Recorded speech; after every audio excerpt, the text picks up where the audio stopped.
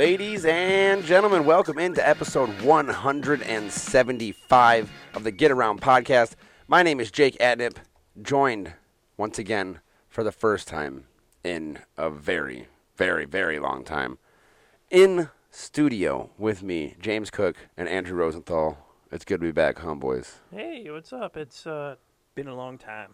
yeah, James, you got some gray hairs growing? Yeah, I've got names for them. They're called Jake and Andrew. A couple of big stressors there.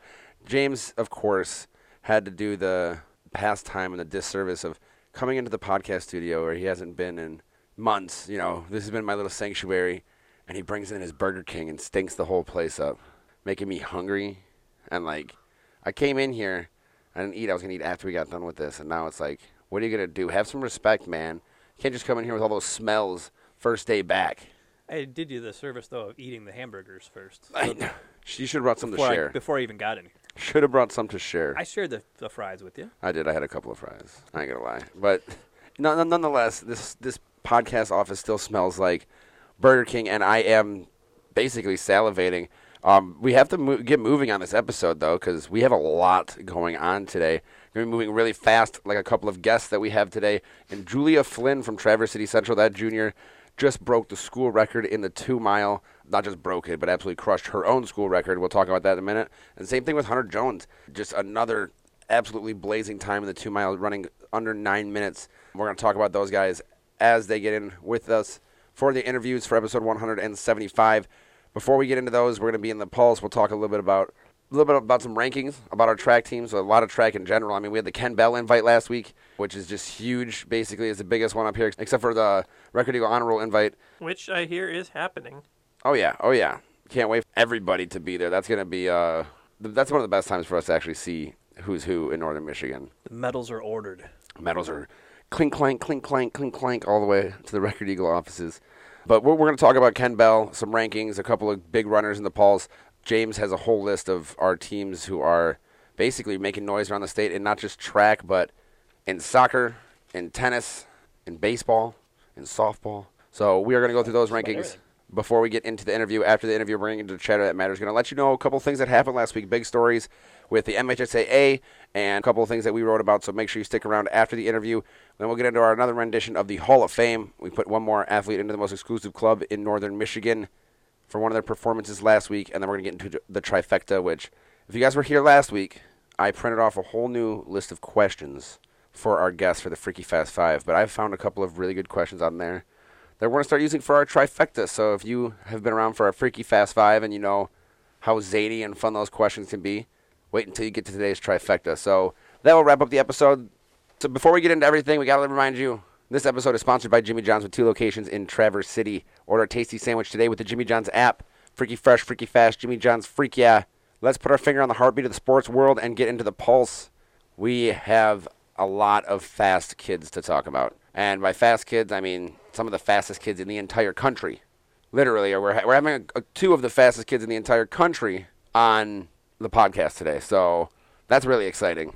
Hunter Jones, we talked about him a lot last year. Obviously, in the cross-country season, we know what he's running in a 5K, but doing the 2-mile, the longer distances for the track team. Hunter Jones is what the fastest sophomore in the nation right now, and then Julia Flynn is number 5. Just overall for girls in speed in the 2-mile, she ran a 10-minute, 9.87 second 2-mile. She set the school record at Traverse City Central at 10:29.37 2 weeks ago. And then in 2 weeks, she shaved off 20 seconds to run that time and become the 5th fastest girl in the 2-mile in the whole country this year. That's crazy. And Hunter's time is also the fastest time ever run by a sophomore in the state of Michigan. Ever. And, since they've started timing this stuff. I mean, I'm looking at the 2-mile rankings, the national 2-mile rankings according to Athletic.net. Girl from California, girl from Texas, another California girl. Oh, yeah, Northern Michigan's up there. Look at the weather we've been having for the last 2 weeks. So I wonder, that says a lot to Julia, what she's been training in. I don't think we've had a single day over 70 degrees, and that's like the best, like the adequate temperature for distance running. So come the state meet, gosh, because the sky's the limit, right? We're talking about a sophomore and a junior. Julia. I know, but we're talking about Hunter. We're talking about a sophomore and a junior. Yeah. They're the fastest runners in the country.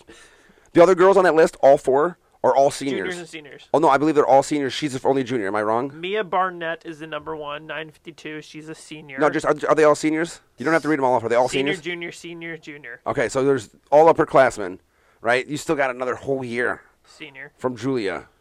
You got 2 whole years from Hunter Jones. The fastest time ever as a sophomore? Are you kidding me? Are you kidding me? So they went down to Shepherd. They went down to the 3200. That was an elite race. That was like an invite-only elite race. Both of their teams were participating in Ken Bell. Just those two, and then Drew Seabase and Luke Venhuizen went down with them. And let's talk about that. Luke Venhuizen came in second place. Hunter didn't even win that race. No. Yeah, Venhuizen broke the TC school record too. Oh, okay, you're talking, the thing that Hunter went to over the weekend was that it wasn't a high school thing. It was an outside it wasn't. thing. But he didn't even win that race. He finished fourth in that race. The guy who's first is considered to be, he's a senior at Ann Arbor Skyline and is considered to be kind of like the future of distance running in the United States. Hobbs Kessler. Yeah, he came in fourth. He ran an 8:59.55 as a sophomore. He came in fourth. The guy ahead of him actually had him by 5 seconds. I guarantee you, that's a sub 9 minute as a sophomore. That's crazy. That's insane. We're talking about the future of distance running. I remember talking to Hunter last year, and he's a freak. Seriously. And the last 200 meters of a race, he has more gas than he did in the whole rest of the race. Yeah. He's not tired at the end of a 2-mile race. That was the thing. Asa Kelly showed pictures. He posted pictures on, I think it was Facebook, of his stopwatch, and Hunter's lap time for his last lap, they did 8, so it was a quarter-mile loop, was faster than any of his other laps. It was like 1 minute flat. So I don't always like to play this game, but I mean we know that this is just insane. So he's at 8:59 as a sophomore. Okay, one of 21 people total in state history to ever break 9 minutes, right? How much more can somebody even chop off their time in high school? I don't know. That's what we got to ask him. Right? Like, it's insane. Like, where do you think you see him at? I think he still has goals to be under 8:30. He has to at this point, right? You got to wonder when he's going to start also focusing a little bit more on the mile and start going after that 4-minute mile. I mean, because if he can do a 1 minute quarter mile on the last quarter mile of a 2 mile race. I do know one of my friends runs for the University of Michigan. He told me that once you got down to like 4:30, like under 5 minute, like once you get in that 4:30 range, it's every second becomes like a week harder. Like, it's every second from then on. It's like, okay, I'm gonna get down another second this week, or get down there another 2 seconds the next week. So. I'm trying to tell you this. We're not talking about normal runners here. Julia Flynn just cut 20 seconds off of her 2 mile in 2 weeks, not 1 second. If she breaks 10 minutes, Julia Flynn's going to be up there literally as the fastest female runner in the country. Like, she's, would you say 10:02? She's 7 seconds off being the fastest female in the country. Yeah. Right? She just dropped 20. You think she can get under 10 this season? I don't doubt it. I don't. We're going to ask. We'll see what their goals are. You'll find out here in a little bit, but still insane. I'm so glad that we got to have both these runners on the podcast, and we did it on the same one, because we can kind of compare and contrast how they are each able to, make this happen, and how they've trained, and maybe it is a little something to do with Northern Michigan. Maybe we got a little bit more hills or something than the rest of the people around the state. Speaking about their teams, though, I want to get into the Ken Bell invite. Both of their teams, so the Benzie Central boys and girls, and then the Traverse City Central boys and girls were at the Ken Bell invite, along with Traverse City West, Sutton's Bay, Traverse City St. Francis, East Kentwood, Hudsonville, Manistee, and Big Rapids as well. This is the big news out of this is that the Central girls, right, they win. They scored over 200 points. They beat East Kentwood by 80. The Traverse City West boys almost matched that. They got up to like 196, and they beat East Kentwood by 54. East Kentwood has won the Ken Bell invite, and I couldn't find anything past this every year since at least 2014. So they've won 5 out of the last 8 state championships. They beat East Kentwood. This is big for both these teams, and they do it without Julia Flynn. The girls do it without Julia Flynn running. Burkholder, she won 3 events for Traverse City Central. The secondary runner. Yeah, Burkholder's ranked she's ranked 11th in the state right now in the 100. Okay. In the 100 hurdles, I mean. Yeah, she won the 100 hurdles, the 300 hurdles, and the 200. Right, and then she was second place with the relay team for the girls in the 3200 relay. Yeah, and then like I said, Traverse City Central boys were without Drew Seabase and Luke Venhuizen. They're 2 fastest runners, right? And then so their number 3 guy, Micah Bauer, stepped in and won the 3200 in under 10 minutes, 9:59. Right, as a sophomore, he steps in as their number 3 guy. The other 2, their 2 best runners, are down at the Shepherd, Elite 3200 running, and they still get up there. I mean, Traverse City Central boys finished 3rd in this. Went west, East Kentwood, then Central, and then the other way around for the girls went Traverse City Central and then East Kentwood. But Traverse City West, the girls team, who's also state ranked, I believe, wasn't even at the Ken Bell invite. They went down to Bay City, and they beat 3 Division I teams and won a track meet. So, I mean, we are just having extreme success so far this season on the track and field. Yeah, and then somehow those teams drop in the rankings, which I don't get how the computer rankings can work that way in track. But, because those teams were ranked number 1, I think, right? I'm pretty sure. I'm almost positive they were ranked higher than that. Especially after you beat East Kentwood, and then I think it was, Bay City, Saginaw Heritage, and Grand Blanc, I think is what West beat. But what are they ranked right now? The West boys are ranked number 3. Central girls are ranked number 5. Then the West girls are 13, and the Central boys are number 6. Am I completely nutso that I don't remember the sprinter who's now the fastest guy at Traverse City West? Gallegos? No, Gallegos isn't the fastest guy anymore. No? Preston No, Dion?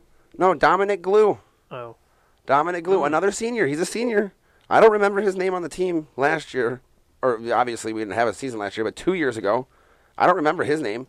But he's a senior. He set a PR in the Ken Bell meet. He's ranked number 13 in the state. And then Preston Dion is 17. In the hurdles? Remy Schultz is 23. No, this is just 100. Okay, where's Tony at? Their 4x1 is number 1 in the state with Dion, Patrick O'Connor, Tony Gallegos, and Dominic Glue. I did a story on Traverse City West's sprinting program a couple of years ago just because it was like, wow, but you look at this again and holy moly, this boys' sprinting team is just, it's something else. Yeah, and I don't even see Gallegos in the top 70 in the 100-meter dash. I'm pretty sure that this was his best run this year was 11:21. But still, 11:05 is what Dominic Glue ran, right? Traverse City West has had now 6 different runners qualify for regionals in the 100. Yeah, I'm wondering if these Mitka rankings maybe get old or whatever, because they have Dominic Glue at 13 at 11:14. Yeah, I mean, this just all happened Friday, so I don't know exactly when they update, so they're probably not in there quite yet. But as we look at this, like I said, 6 Titan sprinters are already qualified at under a 1:15 or 11:15 for regionals. They already have 4 guys in the 200 after Patrick O'Connor just went in this past week. Like, okay, that's a lot. Leah Dozma is the number 1 ranked discus thrower for Traverse City Central by 9 feet. Yeah, so, I mean, we're talking about a host of kids who are all the way up there. Yeah, and the shot put, Mackenzie Borer and Leah Dozma both from Traverse City Central, are tied for number 1. What was that throw? 44-2. I think the best individual event, or like the best field event downstate, is going to be Northern Michigan basketball players in the high jump. Finn Hogan, number 2. Kaden McGillis, number 3. Long jump, too. Jane Alfred, 9. Oh, you guys talk about high jump. I just do another thing. We've talked about Josh Burnham on this podcast, obviously, a lot. He's won 4 out of the last 5 events, meets and invites, that he's participated in the high jump, and he just started doing it just this year. March 15th. Freak athlete. Yep. He's jumping like over Traverse 6'4". Traverse City West, Jacob Patinella is ranked number 1 in the state in long jump. Nolan Brightup from Central is number 3, and John O'Connor is 6th. 3 in the top 10, plus Patrick O'Connor at 13. That's a lot for track ratings, right? Like, that's a lot. I mean, we know that we're going to have several teams, I can almost guarantee you several teams, competing for an overall state championship, and we're going to have dozens of individuals in the running to actually bring home hardware this year. Yeah, and I'm looking at the D4 Mitka rankings, and Frankfurt is obviously not in here because the number 1 ranked girl in the pole vault is from Hillsdale Academy, and her height is 10.3. I know Tara Townsend has done Like over 11 foot. I thought it was like closer to like 11.3 or 11.4. She had a meet, like a quad a week or two. Well, where she won the pole vault as a freshman. She cleared 11 feet, and like nobody else in the whole meet cleared like 7. She won the state championship as a freshman in the pole vault, so she's still on the radar. There's obviously just an insane amount of people ranked in track, but we do have rankings for some other sports that have come out so far this year that I want to talk about. James, I know that you kind of got our top people ironed out here.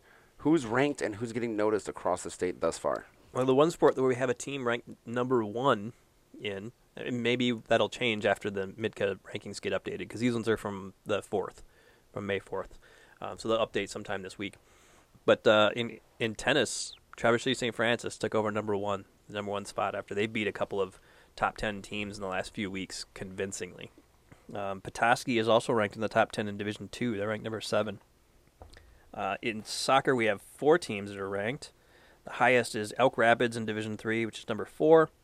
Boyne City, which beat Elk Rapids convincingly, is ranked number 9. So yeah, because they beat them they split. Elk Rapids won the first game 2-1, and then they beat them like 9-1 or something 7-1, I think. 7-1, okay. Something like that. And then Charlevoix is 18 in Division 4, and Traverse City West is 10 in Division 1. Yeah, I was at that Traverse City West, Traverse City Central soccer game. I think that was last week. I got to see them in action a little bit. You got to see Elk Rapids and Charlevoix, and obviously we see Boyne City. You said that you thought it might be Elk Rapids here to get through the regional.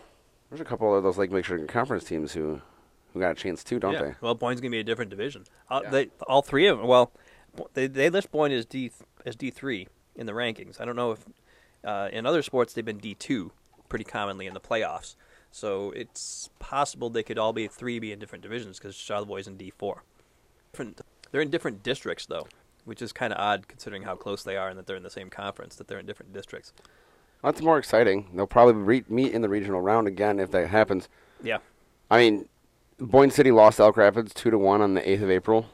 They haven't allowed a goal since. Elk Rapids lost to them 7-0. They haven't allowed a goal since April 8th. And they've put up 9 straight shutouts. Right? Am I counting right? 67 goals without their differential since their last loss, 67-0 in 9 straight wins. So Boyne City is a threat as well. Is there anybody else? I didn't soccer, but I got a little question for you. Aside from St. Francis, who is the only team that has both a baseball and softball team that are in the rankings that we cover? I'm going to say Kingsley. No, shockingly. No? Kingsley is not ranked in baseball. Like I told you. I told you before the show, Northern Michigan in baseball rankings kind of gets shafted. The shaft. I don't know. Kingsley's gonna surprise some people. I know. I mean, they're in Division 2 though. That's the thing. They're in D2. They're the smallest school in Division 2 this year. It's their first time ever playing up in Division 2 for baseball. So that I can see why they're not ranked. Maybe Division 2, but who is it? Mesick. Oh. Yeah, I would have never guessed it. So in baseball, Traverse City Central actually is ranked number 18 in Division 1. West unranked. Petoskey is number 15 in D2. In D3, St. Francis is 14. Boyne is 17. D4, Johannesburg Lewiston is number 5. That doesn't Johannesburg Lewiston. You're talking about softball, right? Baseball. Baseball. Okay. Baseball. Yeah. All baseball. Okay. Yep. The Mesick is 19. Gaylord St. Mary is 20. Okay. Softball, in D3, they have Kingsley as an honorable mention. Okay. So they must be a different division in softball than they are. Baseball. They are. Yeah. St. Francis is also honorable mention. D4, Mesick is number 10. And Onekama is honorable mention. Well, those Quicken girls down in Mesick are a couple heck of softball players. They smack the ball, and they're both good pitchers. Noticeably not there in the softball rankings is Traverse City West and Gaylord. Disrespect. You tell them what you told me about Gaylord softball. They're 20-0, and they still have not had a team hold them under 10 runs. Even going downstate and playing some good downstate teams, including one that was ranked over the weekend, and they still won by double digits, and they're not getting ranked. Is there any more rankings we have to add? I mean, we've got a boatload of track teams, but that would take forever. We already went through a bunch. We already went through a bunch of track rankings. So. Yeah, we've got, I'll just run through some of the teams, not Okay. not necessarily where they're ranked. But you got Cadillac girls, Benzie girls, Kingsley girls, Benzie boys, Manistee boys, Kingsley boys, Mansalona and Boyne City boys, and then Manistee Catholic boys and girls are ranked in Division 4. Okay. Like I said, way too many to count. We might have a lot of hardware coming back to Northern Michigan from track and field finals this year. Let's go ahead and hear from a couple of those kids that we expect to see near the top of the podium the rest of the season. We had a chance to interview Julia and Hunter separately on this Monday, so let's go ahead and dive into that interview with Julia Flynn first.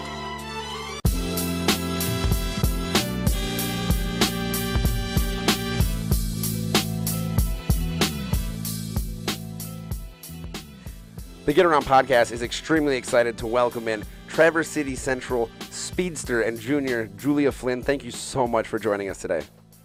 Thank you guys for having me on. It's really an honor to be on the podcast today. Yeah, we obviously have a lot to talk about with one of the fastest girls in the state right now. But speaking of fast, we have to get to our Freaky Fast 5, a nod to our sponsors at Jimmy John's. We have 5 rapid-fire questions coming for Julia. First one, when you were really young, what did you want to be when you were a kid? So in kindergarten, I wanted to be, my friend and I, he said he wanted to be a dog groomer, and I wanted to be a dog groomer too, but since he already said that during class, I said a cat groomer, which I don't think is a thing.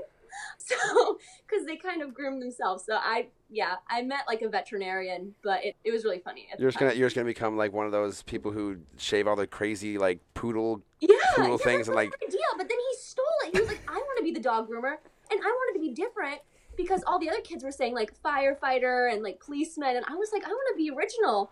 And yeah, I said cat groomer. It wasn't one of the brightest moments, but they stole it anyways. What song would you sing at karaoke night? Don't Stop Believin'. Everybody knows the words of that song.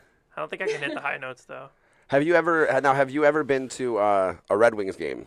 Oh, no. Okay, so they always play that song at the Detroit Red Wings game, and that's when you learn to belt that song out. Yeah, at least because from they had being the from part Detroit. about the part about Detroit. Yeah.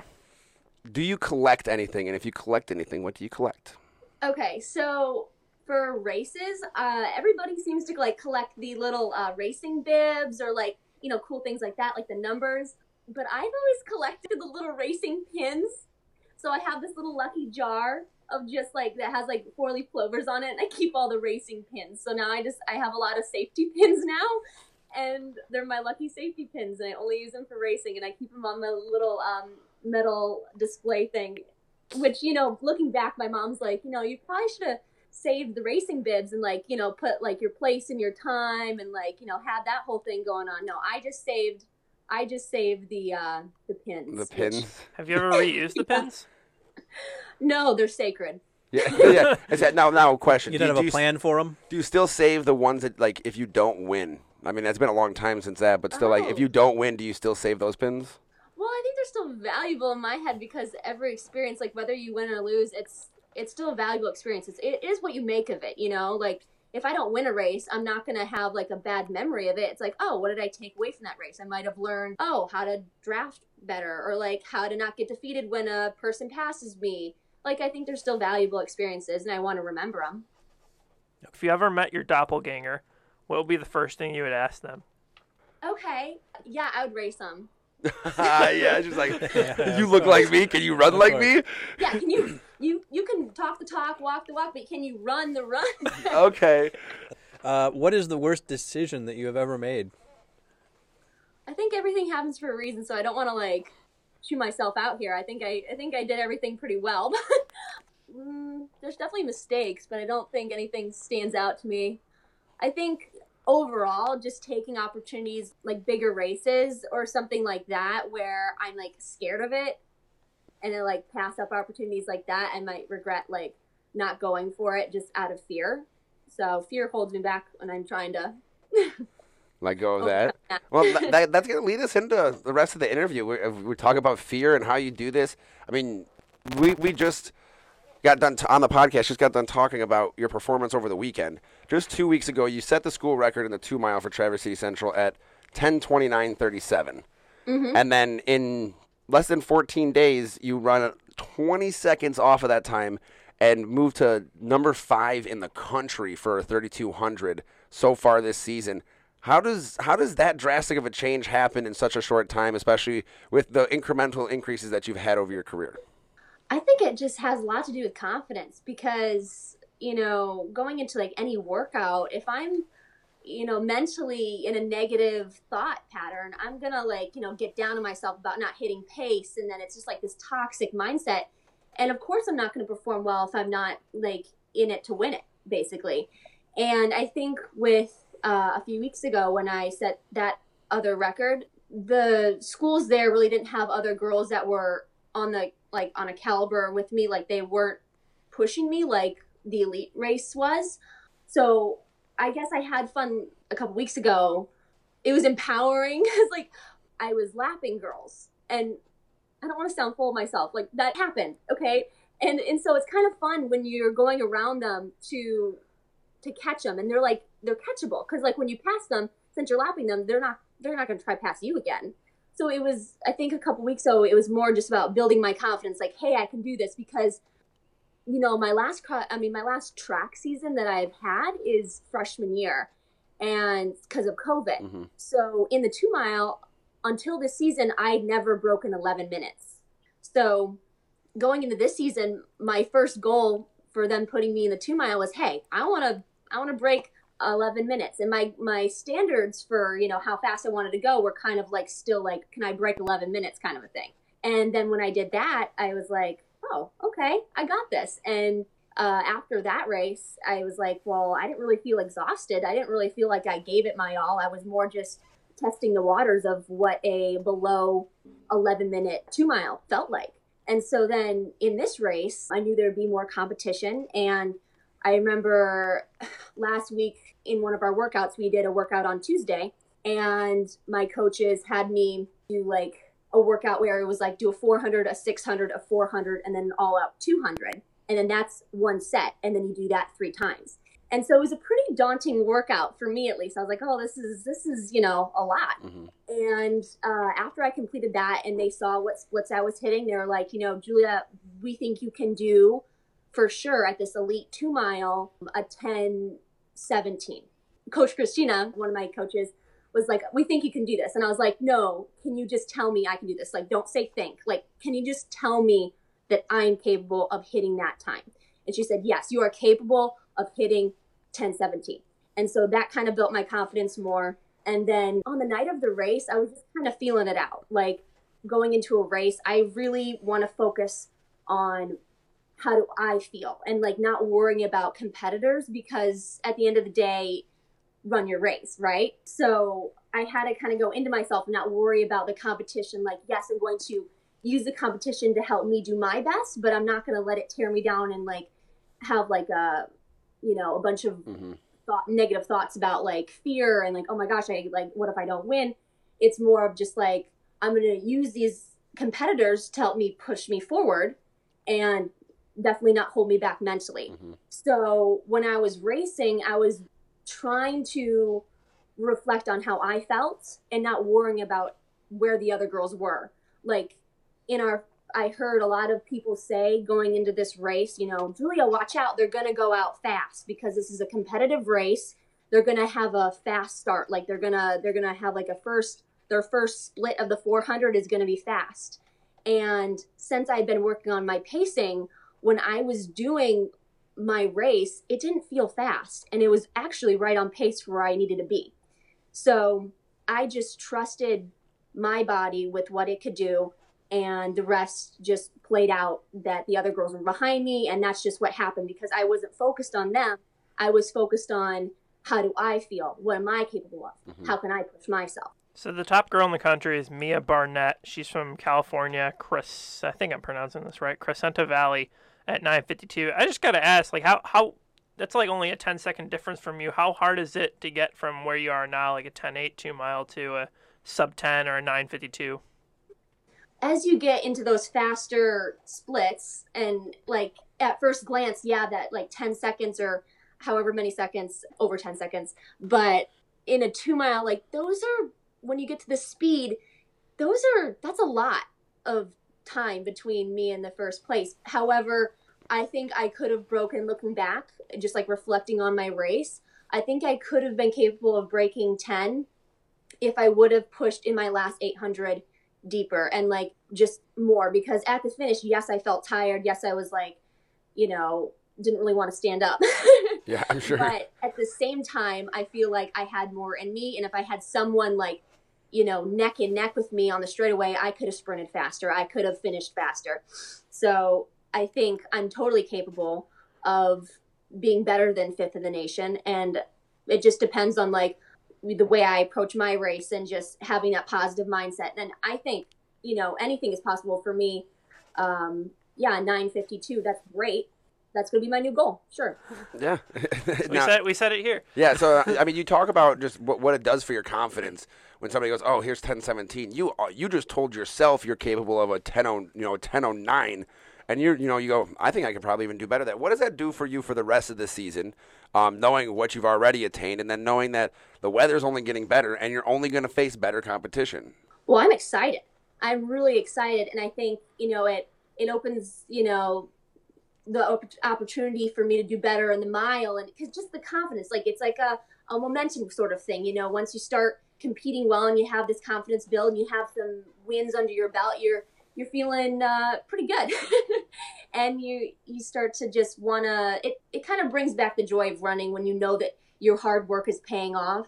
So I'm definitely feeling, kind of renewed in the sense of, yeah, I want to race because I know I got it. I know I can push myself and achieve great things. So I think this week I'm going to focus on the mile on Wednesday. I'm going to try to do something cool in the mile, hopefully, and we'll see what I can do. But later on this season, yeah, my goals would be definitely under 10 would be great, but it's not going to be an expectation. I'm not going to put that pressure on myself because, of course, as the weather is getting better, there's always wind and, there's rain still. So we don't know like the exact conditions or like, it depends on the day. So I'm not going to put that expectation for me to do, better than this time, because I'm sure no matter what the time is, I'm going to have a great race.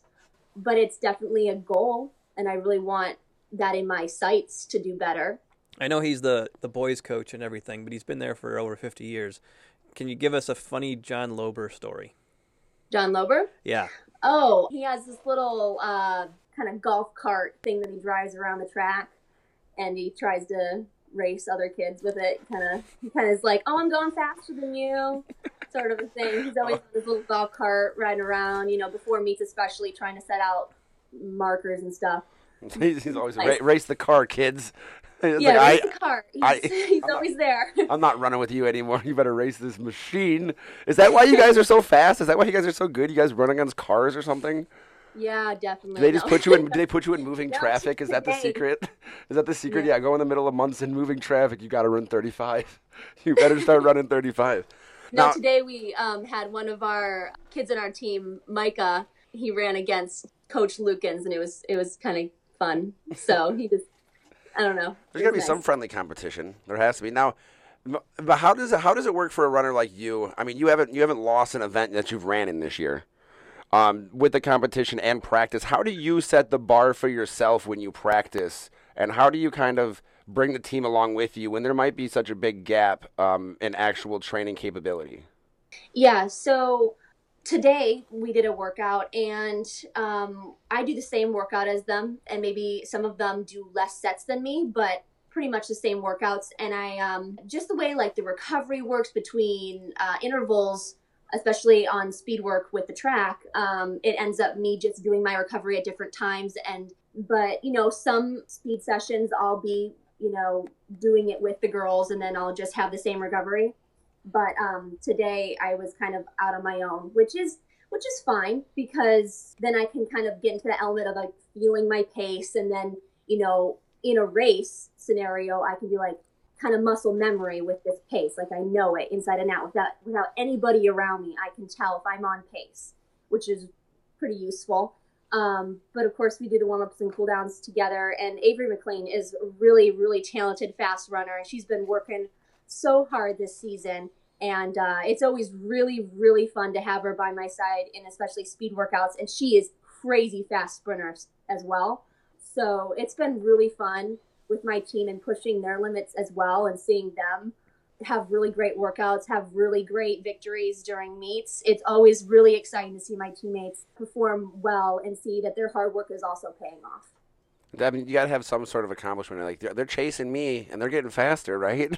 Yeah, I know. I'm the rabbit, and they're the dogs, but the dogs are, They're running getting me down, They're so. getting closer and closer. You're starting to hear them. Starting to hear the barks down the back of your neck. All right, to take it off track for just a quick minute, I bet you're an avid runner. What's the best running spots in Traverse City, just to go on like a couple-mile run in the summer? Oh, well, in the summer, for summer training, especially for cross country, we always run from Central School 3 times a week with the team. And I just love the Tart Trail is really, really nice. And then also with the times that I'm not running with the team, I really enjoy running up at Hazrat Beach out by the end of the peninsula. That's a really, really pretty spot with all the trails and everything. And then run out to the lighthouse and stuff like that. I think that's really fun. And then the Civic Center is really great for interval work just because it's, the outer ring of the Civic Center is like 3/4 of a mile, and it's really useful to use that, especially for cross-country training. That's where we do the majority of that. And then I haven't been on the Vasa in a while, but I've taken some jogs out there with my friends, and it's been quite an adventure. I mean, obviously, you're focused on, running your 5K and everything like that, but how do you look at people like, say, Des Linden, who are doing 50Ks and marathons and try to train like them, and how do you kind of like form your regiment to be an elite runner off of what you have? Well, Des Linden, we actually got to meet her my freshman year. Actually, we were at our running camp out Sleeping Bear Sand Dunes area, and she came and visited us for a few hours, and she talked to us. And I think just the dedication that she has to the sport, and just she's a badass. She is just a tough cookie. Like you can just see that she just works hard. And so for me, when I go out and run, I want to make sure that I'm giving it my all, and I'm every day working towards a goal. And it doesn't have to be a lot. It doesn't have to, it just little steps. And I think that's what, a lot of coaches will say, a lot of teammates will say, anybody that's into running will say consistency, not saying, oh, I'm having an off day, I must not be a good runner, like, no, you have an off day, you say, well, maybe I need to eat more like protein, maybe I need to get more electrolytes in my system, maybe I need to like adjust something outside of running to make me better. And I think running is really a lifestyle. And so when I look at pro runners, I'm looking at, they don't just go for a jog in the morning and say, yeah, I'm going to win this ultra marathon.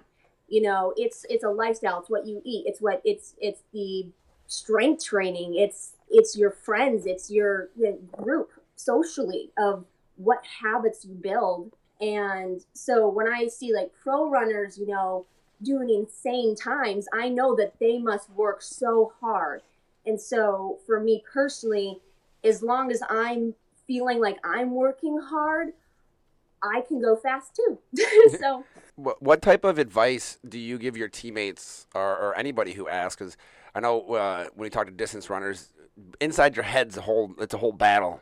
It's kind of just you versus yourself in your head and having to get past that benchmark on your physical or whatever it is. But what advice do you give to other runners on how to kind of like shake that fear when you're in a race, or to kind of like get rid of those negative thoughts and push through that wall? Well, a lot of girls on my team, and just in general for like any person that I've met, when they see me run, afterwards they'll be like, what do you think about when you run? I mean, it must be boring. And at times, it kind of is in races. I don't know what to think about. All these girls look so intense. They look like they know exactly what they're doing. In a lot of elite events, I'll just go out there and like, oh, someone's doing skips. I should do skips. Like, I don't know what I'm, I don't have a master plan going on. I mean, I'm not like brainiac over here, like thinking about, how to take over the world with my running. I think like during a race, it's just keeping it positive, keeping it light, and there's a certain amount of strategy, of course, when you have competitors. But for me, it's just like in my experience, my best races have come from just places of just repeating positive things to myself, literally just cheering myself on. Because running, especially in high school, is just supposed to be fun. And a lot of girls at elite events, they'll be so nervous before their race. I can see them kind of jittery. I mean, I'm not saying that I don't get butterflies.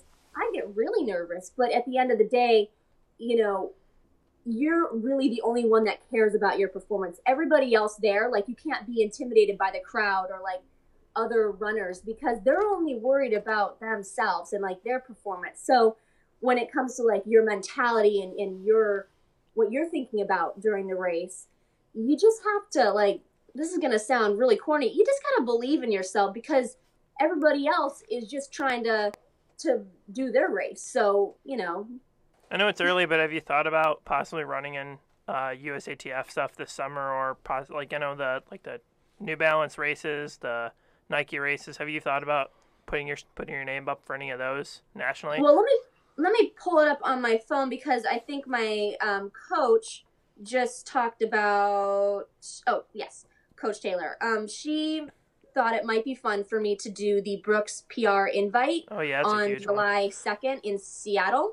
And honestly, I haven't really looked into a lot of things. I'm just looking forward to a great track season. And, you know, after states and after any other track event, I'll take a breather and then kind of reset and then say, what do I feel like doing this summer to prepare me for cross country? Because honestly, I am a planner, but I don't like to like go that far in the future where I'm like stacking up all these other races. Like, I just kind of like to deal with what's in front of me at every given moment. And right now, my look out at like my plan is like, I'm running this Wednesday, and then I don't have a meet over the weekend, and then the next week I have this race, and I'm going to do my best at those.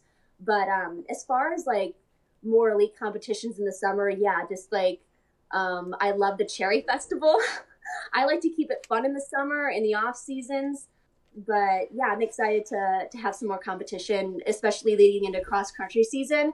It's good to keep racing throughout the summer, not necessarily like huge, big races, but just something, because speed work is very important. And it's like, in addition to base mileage, you want to keep that speed. So fun races are what I'm looking forward to in the coming summer. But I was just looking at the MHSAA rankings, and as of today, and these rankings are like about a week old, so maybe somebody else moved up or whatever. You, in the MHSAA meet, you would be seated in the top 20 in the boys race. Oh, that's interesting. Is this for the 2 mile, or what race is this? For the 3,200, yep. My teammate and I were just talking about today, Drew Seabase. He was saying, you know, Julia, maybe you can enter the boys 800 meter on Wednesday. And like, I was like, oh, that's interesting. Like, I didn't know you could do that. Like, but I mean, racing with the boys definitely would push myself to, especially because I want to do something great in the 800 meter for our school record. Yeah, that's a cool stat. Yeah, I'm going to tell that to the boys coach. Say, hey, coach, I can run with the boys. Don't. Yeah, I'm top 20. I'm top 20. Now, I think this will wrap us up, but you just mentioned what you want to do in the 800.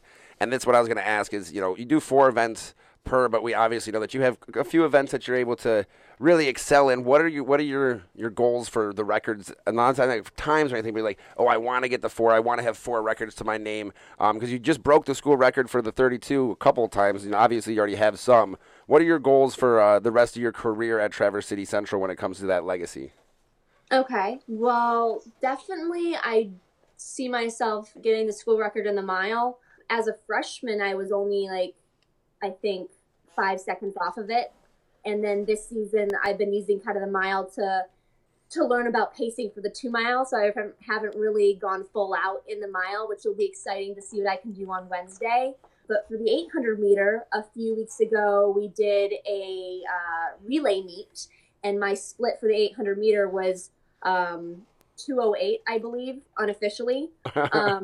So, and the school record is 2:11. So if I'm in the open 800 and I try hard, I think I have a good chance at leaving a legacy there.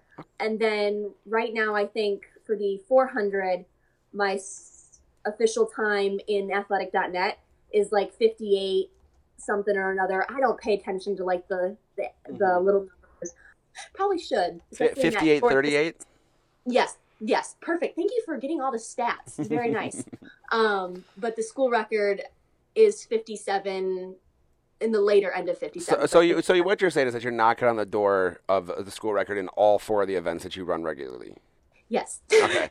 And you want to leave with those. Fingers crossed. Is what we're looking at. So Yeah. we're looking at Julia Flynn is going to be plastered all over the gym at Traverse City Central and all over the record books for the Trojans, probably by the end of this. You still have a whole nother year after this season of cross country and of track, so we're going to see plenty more from you. We really appreciate you stopping by and giving us some of your time today. Congratulations on an outstanding school record, and we can't wait to see what's to come. Thank you so much.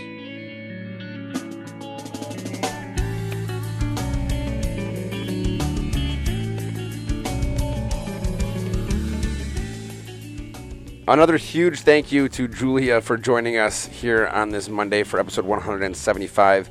Like we said, she's ranked up all the way in the top for how many events? She's ranked number 1 in the state in 3 different events. In the 400 by about a half a second. In the 800 by almost 2 seconds over her own teammate, Avery McLean. And in the 3200 by almost 10 seconds. She's second in the 1600. Okay. Behind the girl who is right behind her in the 3200. So Holland, West Ottawa. Okay, so literally the other fastest girl in the state, basically. Mm-hmm. Wow. And then we have Hunter Jones next. He's got to be, if that's the fastest time ever as a sophomore, he has to be up there at the top of the state for what he runs. What's he ranked at? For the 3200 this season, he and this is the Mitka computer rankings, by the way. So I might not include everybody. If you're not the coach isn't in the coaches association, maybe you don't report your stuff, which would explain maybe why Frankfurt's not in there or something. But he is ranked number 1 in the state in 3200 with 917.02. The second place kid is 954. He's also number 1 in the 800 by 4 seconds over Tyler McClure of Mansalona. And then he's number 1 in the 1600 by about 18 seconds. Wow. Well, let's go ahead and listen to that interview with Hunter and find out exactly how he does it.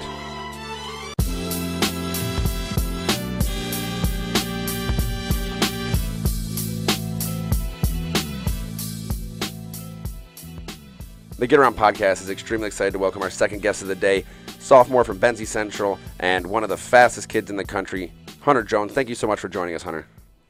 Yeah, thank you. It's good to be here. I know you never stop running. You just got done with a meet yourself tonight, and making sure that we get you on the podcast after what you did this past weekend. We'll get into talking more about that and all the awesome accomplishments Hunter has had after we do our Freaky Fast 5, which is a nod to our sponsor at Jimmy John's. Let's go ahead and dive into those really quickly. What celebrity would you like to meet at Starbucks for a cup of coffee? Probably Gallon Rupp, because he's like a big inspiration to me. So, yeah, he's a good runner, and yeah. You want to be able to pick his brain, huh? Yeah. Okay. Do you love or hate roller coasters?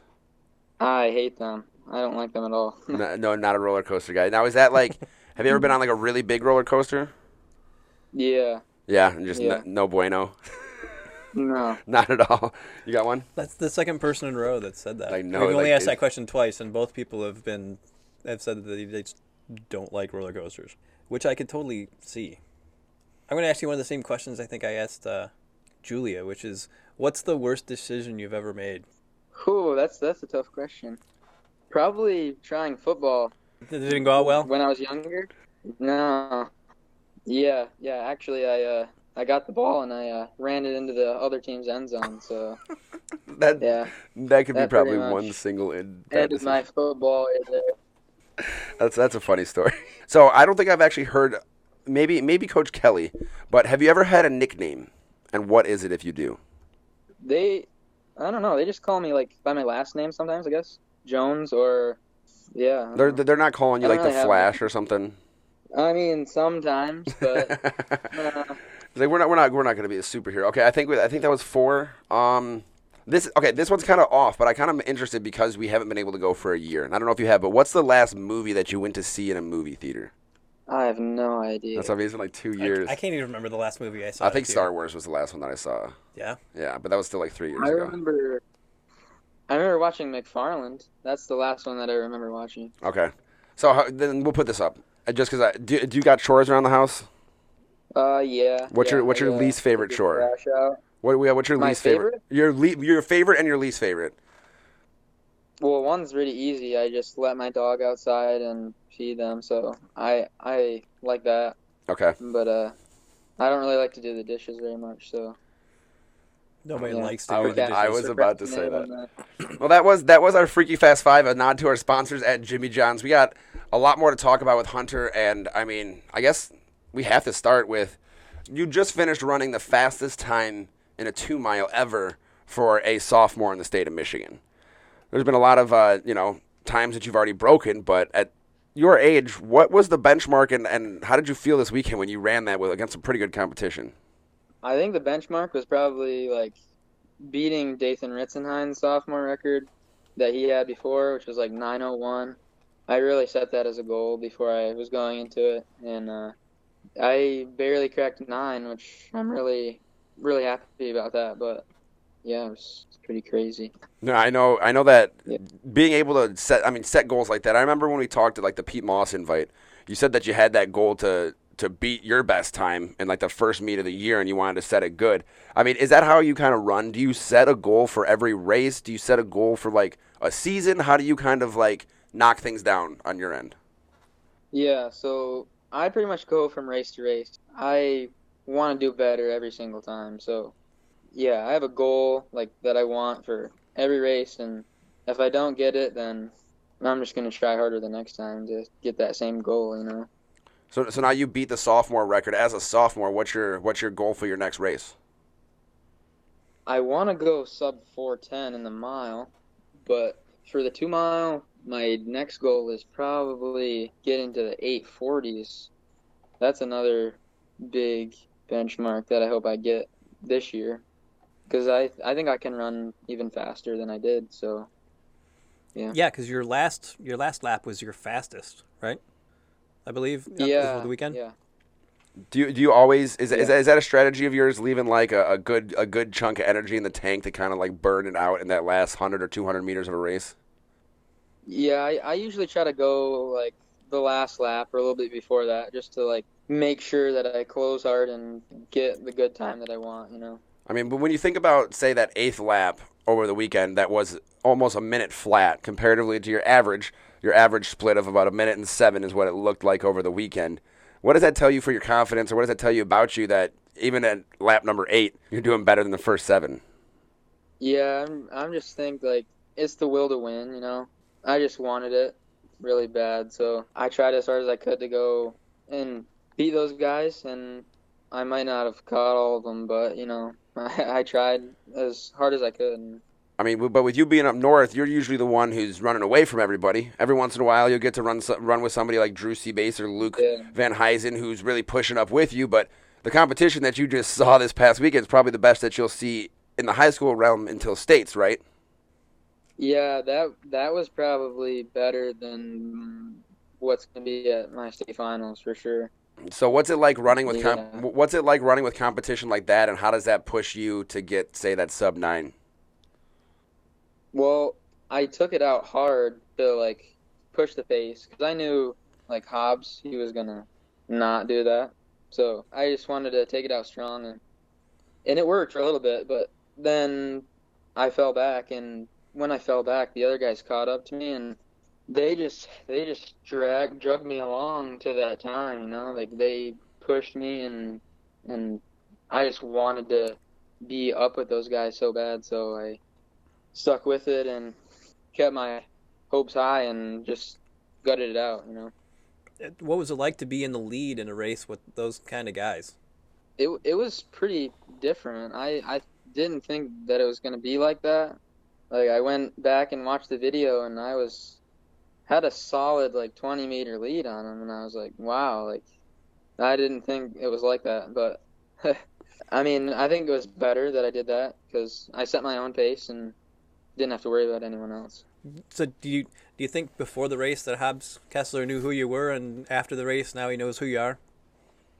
I mean, I think he knew who I was, but I don't think he's that concerned. Like, when I went out in front early, I was told that Hobbs was just like laughing at me because I was going out by myself, and so he just didn't think that I was like, I didn't have it in me to go that fast. So, but I think he respects me, and I think I can be at like his level or higher by the time I'm a senior. So I think he knows.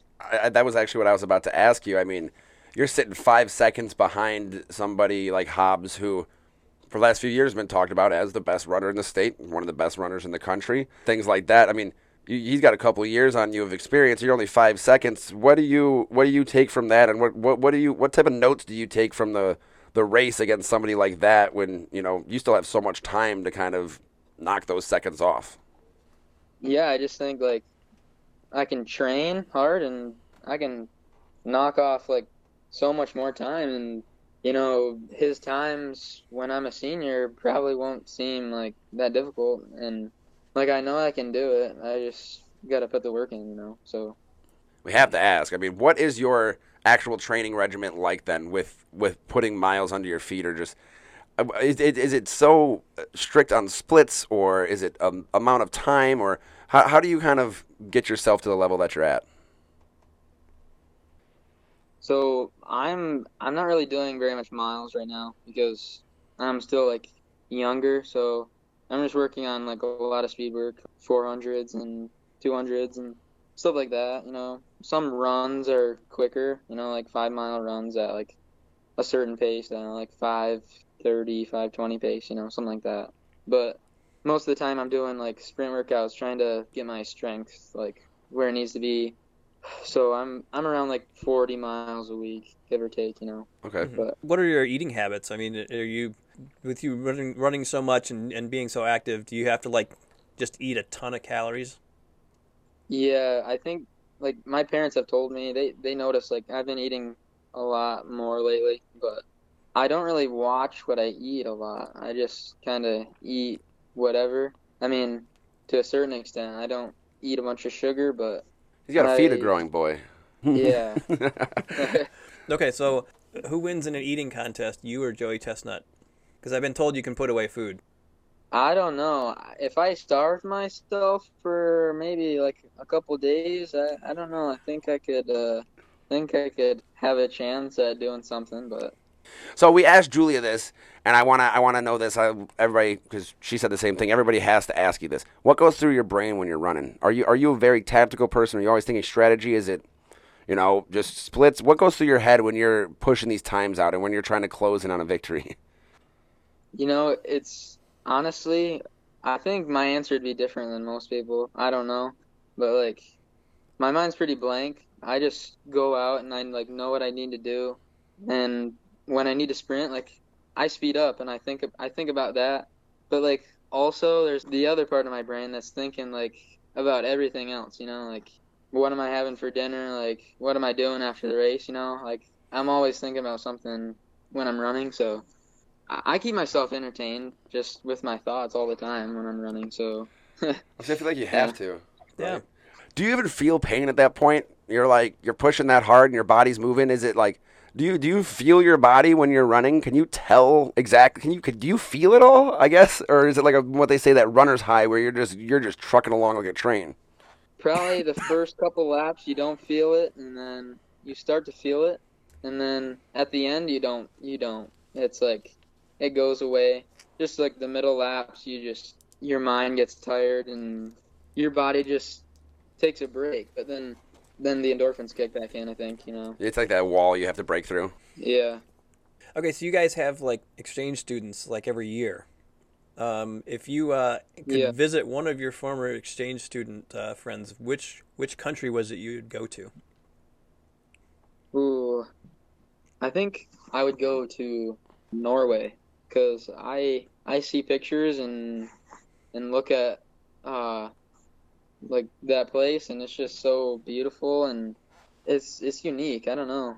I've never been to a place like that before, so Yeah. How cool is that to just have a person from a different country living with you every year and just kind of get those different, learn about different cultures and different countries and the differences and the similarities between everybody? Yeah, I mean, it's really cool. Like you learn like so much from all of them, and like it gives me like a different perspective on like what I think, just because they radiate that like to me, and like I feel like it makes me a better person too. You know, taking their good qualities that I see. And What's your favorite running moment? I think when I ran at Megastar in 8th grade, and I ran like 9:34 as an 8th grader, broke like the middle school state record, and then I couldn't even see after that. I was like wandering around like I was gonna pass out. That was, I mean, you wouldn't say it's enjoyable, but I don't know. It was. I thought it was pretty cool that I could get to that point. I don't know. So when you finish your high school career in about 2 years or whatever, do you think that you'll have a record at Benzie Central that will never be broken? Yeah, I do. I think so. Is that a goal of yours, like to have the Benzie Central record book is like filled with your name? Yeah, it is actually. I want to get as many records as I can before I leave, but Is that going to include being like, hey coach, put me in the relays for a few of these and do this and do that. We'll break all these records. Just put me in the 400 relay this time around, and then we'll go and we'll knock these all down. yeah. I've been thinking about it. We got plenty of time. Yeah. The only one that I think that I won't be able to get is probably like the 100, because yeah, my turnover is not that fast, but the 200 I think I can get by my senior year. So awesome. Well, I know we're excited to see what is to come from you. Obviously, there's a lot more miles to go underneath your legs here while you're still in high school. We want to congratulate you for an amazing race last weekend, becoming the fastest sophomore in Michigan State history. And obviously, there's plenty more to come. So once again, Hunter, thank you so much for taking time with us. It's been awesome, and good luck. Yeah, thank you. Thanks for having me.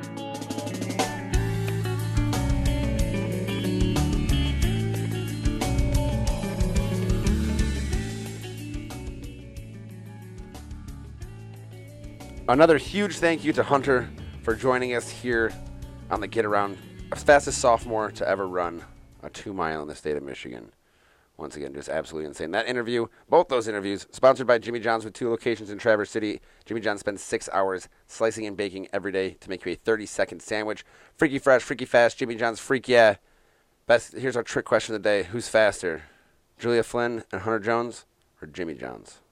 Jimmy John's is freaky fast. They're freaky fast, dude. So are Julia Flynn and Hunter Jones.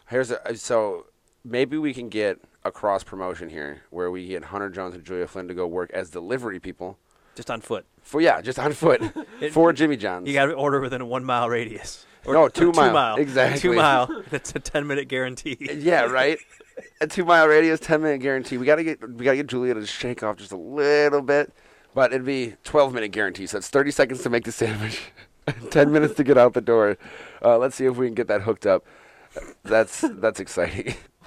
With that, we'll dive into the chatter that matters and talk about a couple of big happenings last week. The MHSAA made girls wrestling, basically, it has its own state tournament now. It was already sanctioned. They were already to do this, but they are basically going to be an add-on to the boys tournament now and have their own divisional state championship. James, you kind of dove in on that last week, and I got a chance to talk to a few of the female wrestlers in our area. I know they all are just head over heels with what it's doing for wrestling.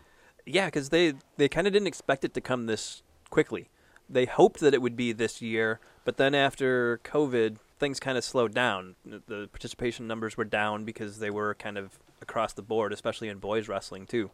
Had a big plummet this year in participation numbers, and so they weren't sure that the MHSAA would go ahead with it and do it. But Karen Lenar was like, "Yeah, we should have done this years ago. It's time." Yeah, it's totally time, and she predicted that within 10 years you will see girls wrestling as its own team sport, like have its own regular season as well. That this should spur enough participation that within 10 years, enough girls are wrestling in Michigan that everybody can field a team. Yeah, bigger schools. Iowa.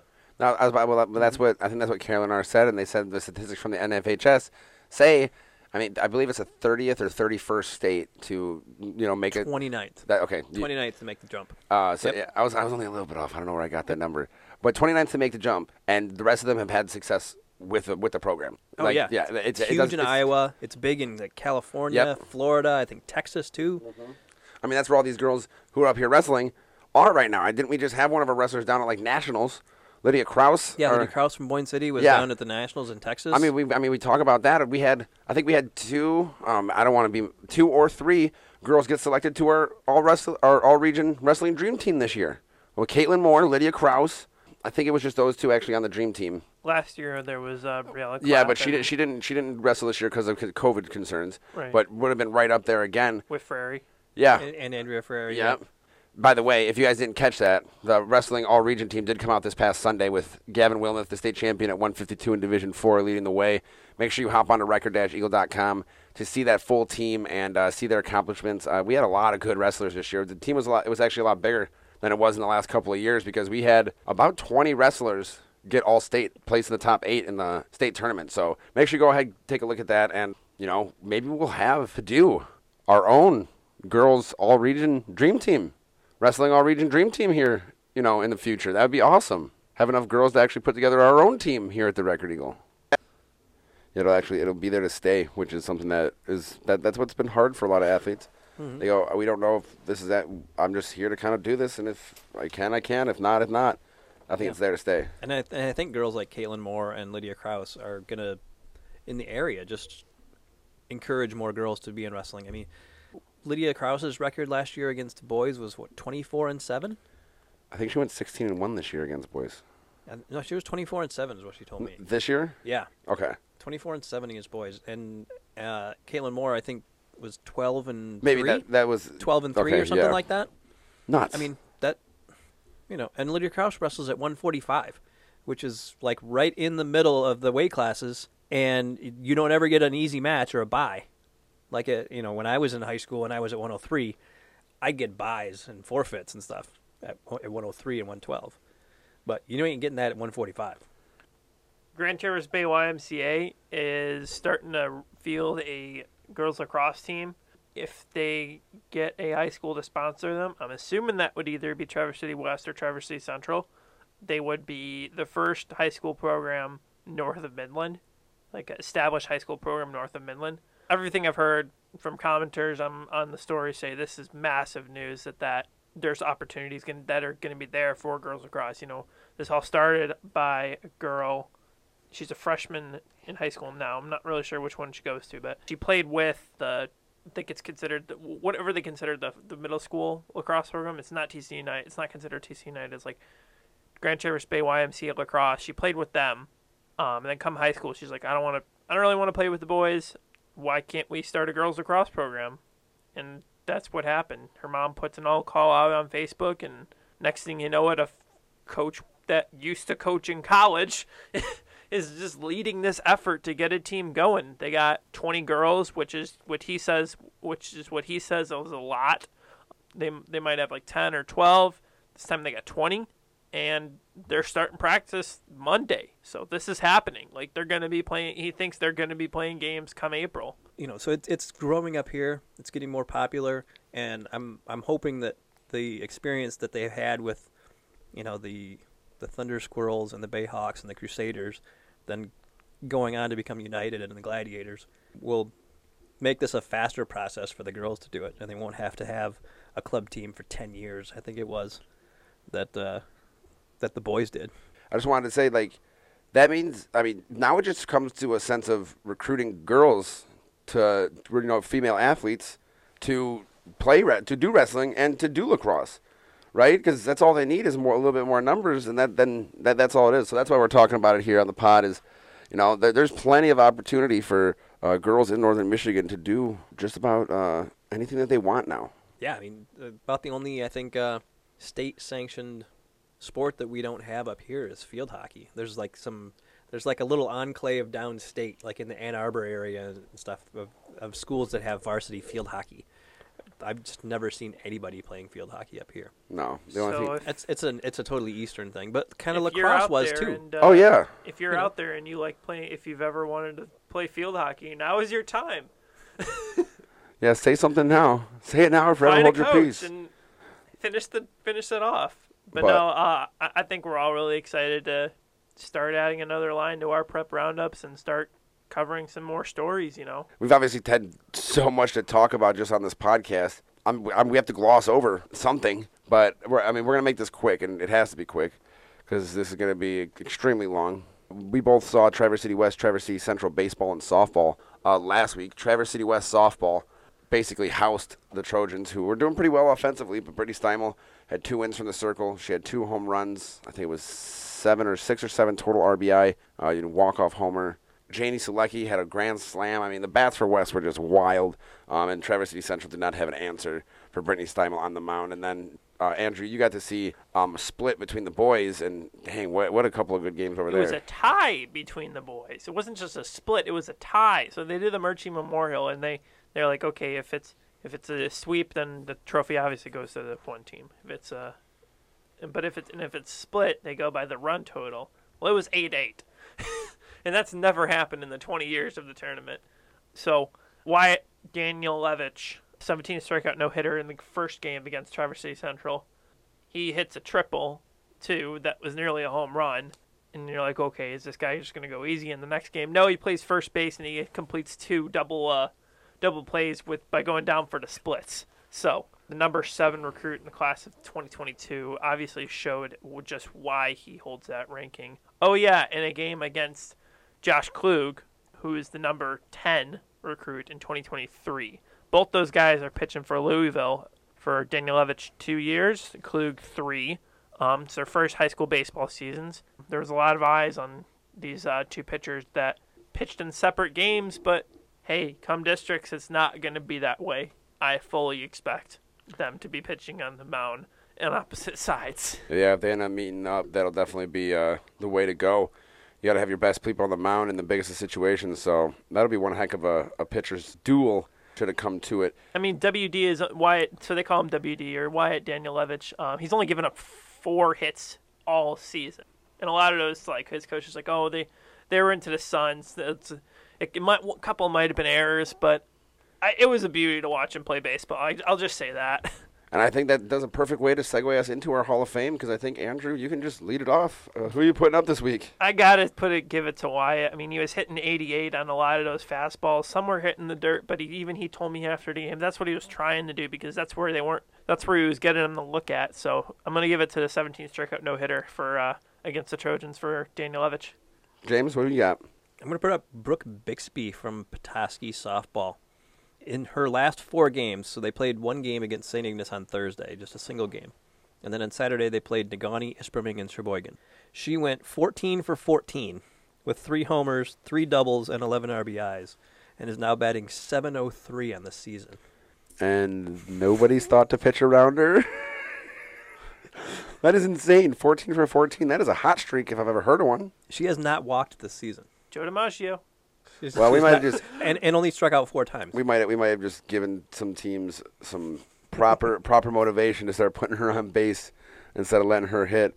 Obviously, that's woof. Okay, Brooke, I'm putting up Makenna Burkholder. Like I said, the senior from Traverse City Central at Ken Bell. Went ahead and won 3 events, won both of the hurdle events, and won the 200, and then came in second place with her relay team.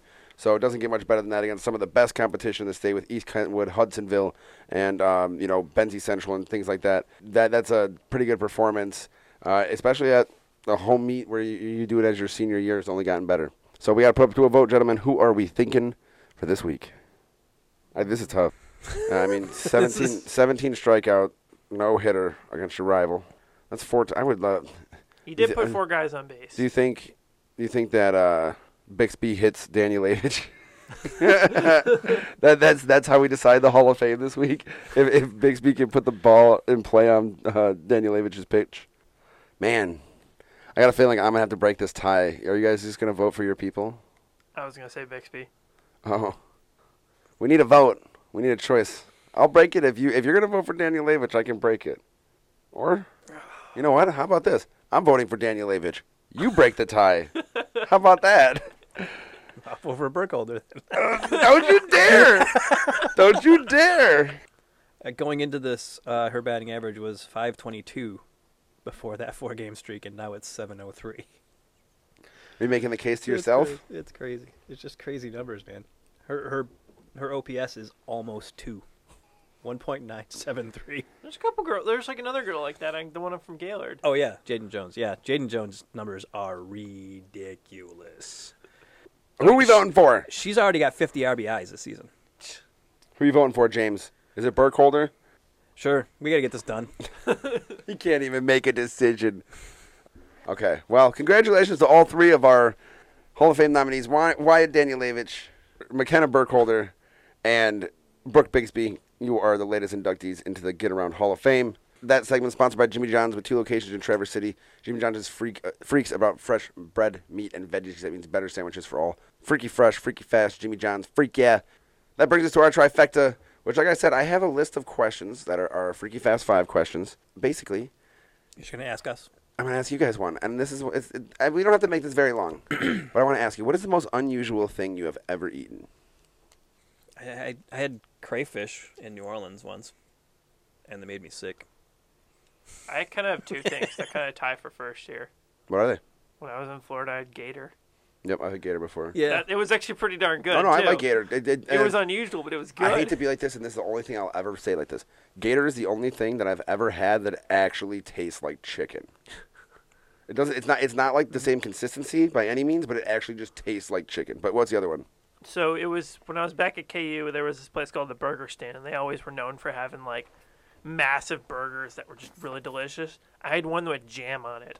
It was like jalapeno jam, and there was like all these peppers and spices in it, and like combined into one, and they threw it on top of the burger. It got all over, like it was like stuff spewing out the edges of it, but it was pretty darn good for what I did get in my mouth.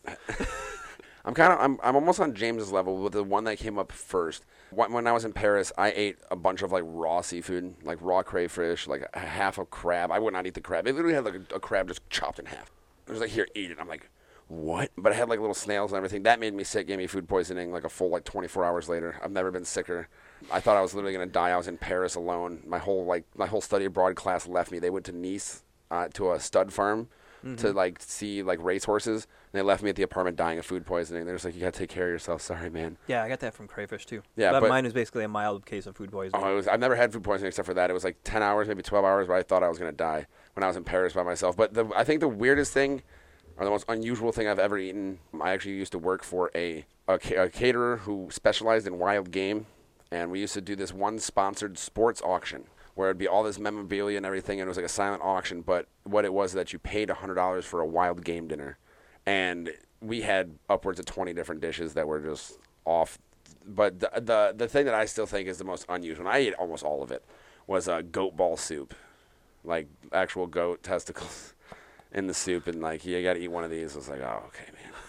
I would never do it again. I did it. I was that type of person, especially when I worked in kitchens and food and everything like that. It's like, if I'm going to serve stuff, I'd like to try it, see what the stuff actually tastes like, so I can tell people or whatever. Just never again. Yeah, I don't think I'm going to try that. I did have jellyfish one time. You can eat jellyfish? Yeah. Really? Yeah, as long as the stingers are taken out of it. What is that? It's just like jelly. Just like Jello or jelly? Kinda, yeah. I mean, it's just like these long kind of tendrils that are gelatinous. That's so weird. Yeah, and then we got some at an Asian like? store. It doesn't have a whole lot of taste on its own, really. It's kind of like tofu, I think sort of in that way. That's definitely more It's unusual like than crayfish. it's got like less taste than like calamari. Okay. I like calamari. Yeah, I don't mind calamari. Mind either, it, too. We do have like a package of jellyfish at home that we got at an Asian store in Grand Rapids that we're gonna put in some Asian food that we make here. That's unusual. Just for the heck of it. That's unusual. That's enough to let me end this episode. That's unusual. We're back at it. We got some more coupons. James, you had somebody chosen for today who won our raffle for 2 free Jimmy John's subs. Drum roll, and it is Amy Hughes of Mansalona. Check your inbox, Amy. We're going to be asking you where we should be sending a couple of vouchers. Remember to follow us all on Twitter, on Instagram, on Facebook at TCRE Sports.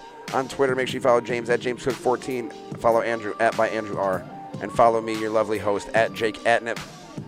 Make sure you like, retweet, interact with us in some way. We'll get you entered in to win a couple of those free Jimmy John subs. Until then, don't get too hungry. We'll see you for 176 next week.